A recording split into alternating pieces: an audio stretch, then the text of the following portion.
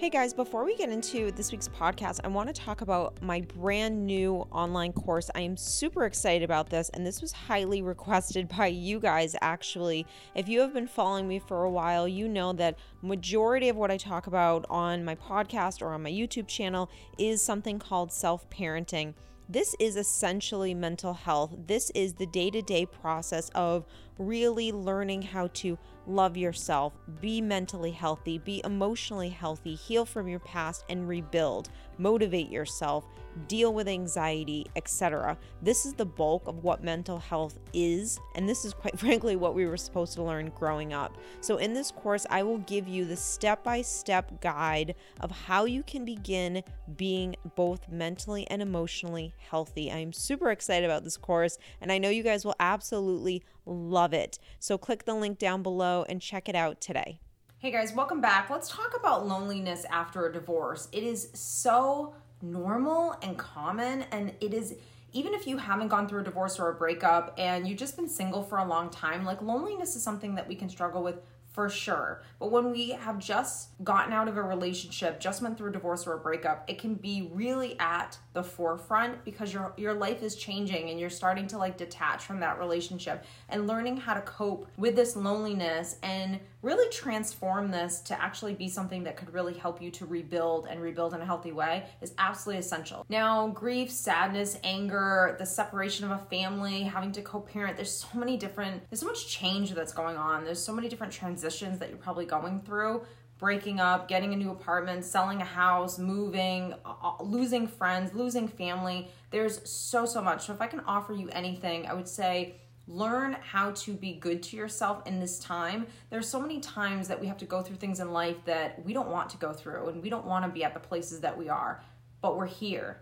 And so if we have to be here, then what do we need to learn in order to kind of cope with where we are right now in our life, even though we didn't choose it for ourselves? And that's sometimes where the resistance is, where we haven't fully accepted where we are in life because we're still resisting it. The emotional pain that you feel, where you just feel like this is never going to end and you're going to feel like this forever, and that the pain's almost so unbearable that you feel like, in a sense, oh my God, I feel like I'm just going to die. I can't take this anymore. That is the worst pain. And that is really you detaching from that life, from who you were in that relationship, and becoming something new. And it's not pretty. It's not. Here's the thing though. Getting through that pain, getting through that loneliness, and getting on the other side is literally, it's a completely different world. And I don't want anyone watching this for a second to even doubt whether or not they're going to get there. Because I remember watching videos, being in knee deep in my stuff, and watching videos and being like, this woman's on the other side. And it seemed so far away.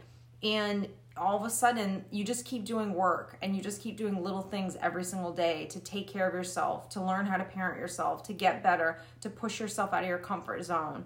And you know me, I always say that doesn't mean go jump out of a plane, but it means let's go to the mall by myself. Let's go grab something to eat in a restaurant by myself. Let's go to Target by myself.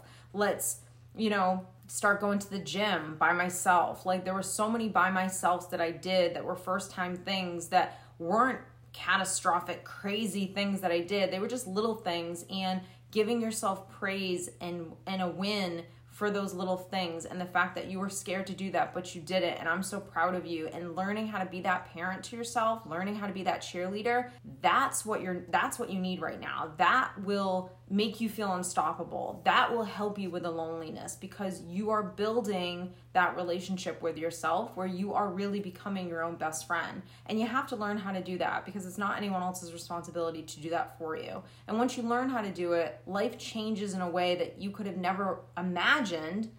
And the reason why you could never have imagined it is because you weren't that person then. And now you see such a benefit from really being that person for yourself. That doesn't mean that we don't need friends and family. It doesn't mean that we don't want to be in another relationship. It doesn't mean that we don't want someone laying in our bed and waking up to someone, or having that family unit, or whatever that looks like for you. But it does mean that regardless of all those things, how can I walk through this experience called my life and feel not alone, right? And learning how to be your best friend. Now, what is a best friend? Someone that gives you the validation, the love, the affirmation. They listen to you. They come to the table with compassion and understanding. There's no judgment there. Those are key aspects of a foundation between you and another person. Respect and understanding what respect looks like. Being able to celebrate those little wins. Like, girl, you went to the store by yourself. I'm proud of you. Like, I know you don't like to do that. You went out of your comfort zone. Like, good job. Like, I can't believe, that's the stuff that we need to learn how to do every single day. And here's the kicker. You already do it. You do it to your friends. You do it to your family. You did it to your ex probably. You do it to everyone else. You just got to learn how to stop and do that to yourself. And the reason why it's so much harder to do it for ourselves than it is to everyone else around us is because we are in this emotional relationship and this emotional experience in this body, having it and experiencing it. So you're experiencing these emotions, anger, fear, sadness, worry, stress, etc. And you have to also learn how to be that best friend. So the reason why it's so easy for someone else to give you the best advice is because they're not emotionally in it with you. They are outside of you. They didn't have the same emotional experiences that you've had growing up. They don't carry the same wounds in the way that you carry them. They don't have the same triggers. They didn't just go through that divorce. They don't know what it is. They know logically what you're feeling, but they're not feeling it emotionally. And even if they sit in a little bit of empathy for you, they're not going to sit in it 24 hours a day living the life that you live. And if someone sits in empathy too long for you, they're not going to actually be able to help you. And this is usually when you'll have those thoughts like, I love her, but, she's not always giving me the best advice. And that's because she is in it with you emotionally, or he's in it with you emotionally. And so they're not seeing that bigger picture. Whereas an outsider, a therapist, or someone maybe that is your friend, is detached a little bit so they can see that overall picture. And you can't right now. You're forgetting, or you're not really in tuned or focusing on what you do want to have happen. You're just wrapped up in the emotion that you're experiencing right now. So learning how to grieve, learning how to accept that I feel sad today, learning to accept that I'm sharing custody now with my kids and that I didn't sign up for that. That's not what I signed up for, and having to mourn that and learning how to grieve and feel sadness and anger and frustration, but not letting those things stay with you and understanding how to move through things. That's mental health. That's what you're supposed to be understanding. That's what you were supposed to be taught growing up, basically. And so if this experience is teaching you, it should teach you how to be more in line with your healthiest self. And in some areas of life, you have no choice but to learn these lessons because you are alone. And so you have to learn how to cope and deal with your emotions. Some people don't. Some people just suppress them. But other people really take the initiative to say, okay, how can I need to get better at this? Like, what needs to change? And you'll hear something, and that's like the one thing that like just changes the game for you. And that's the thing that you start practicing over and over again. And then you realize, oh my God, this actually works. I'm actually starting to feel better. Oh my God, I'm actually pushing myself a little out of my comfort zone.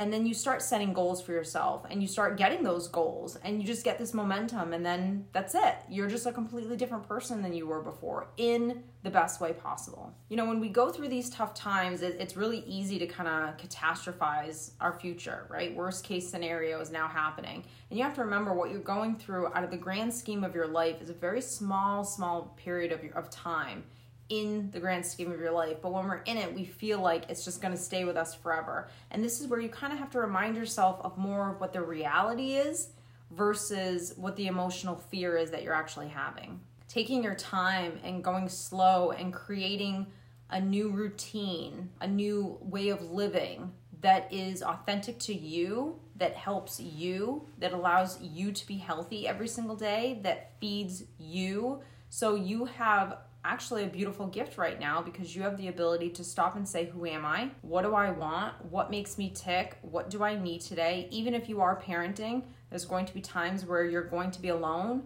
And again, you might have moments of grief, of sadness, and you do what you need to do. You feel those feelings, and you wipe away those tears, and you learn how to be your own cheerleader. You learn how to say, okay, we've cried. Let's go for a walk. Okay, we've cried. Let's go outside and make a cup of tea and just sit and relax. Okay, we've cried. Do we need a nap? What do we need today in order to feel good? Do we need more friends? Do we want to laugh today? Like, what do we want today that's going to help us to feel great? And not every day do you need to go on, a tour of France or, a trip to the Caribbean or go hang out with the boys or the girls and have a couple cocktails. It could just be, I'm going to sleep today. I'm going to rest today. I'm going to make a good meal today. So this is the time of your life where you get to feed yourself. If you start feeding yourself in this way, you will not feel lonely. The important thing to remember is that rebuilding and grief, it ebbs and flows, and life ebbs and flows. Even when you have those years where you're like, my God, I'm past this and it feels amazing and I'm on the other side, it doesn't mean you're not going to go through another hard time again. That's not what this is about. This is about learning how to be the healthiest you can be. This is about learning how to rise above what you've been through. This is about learning skills and going so far away from what you thought you were ever capable of, because you're in a situation and you have to learn how to survive, and you have to learn how to do it, hopefully, in a healthy way. And if you do learn how to do it in a healthy way, those skills stay with you forever. And you realize just how important and fundamental they are towards you having a great life, regardless of what happens to you.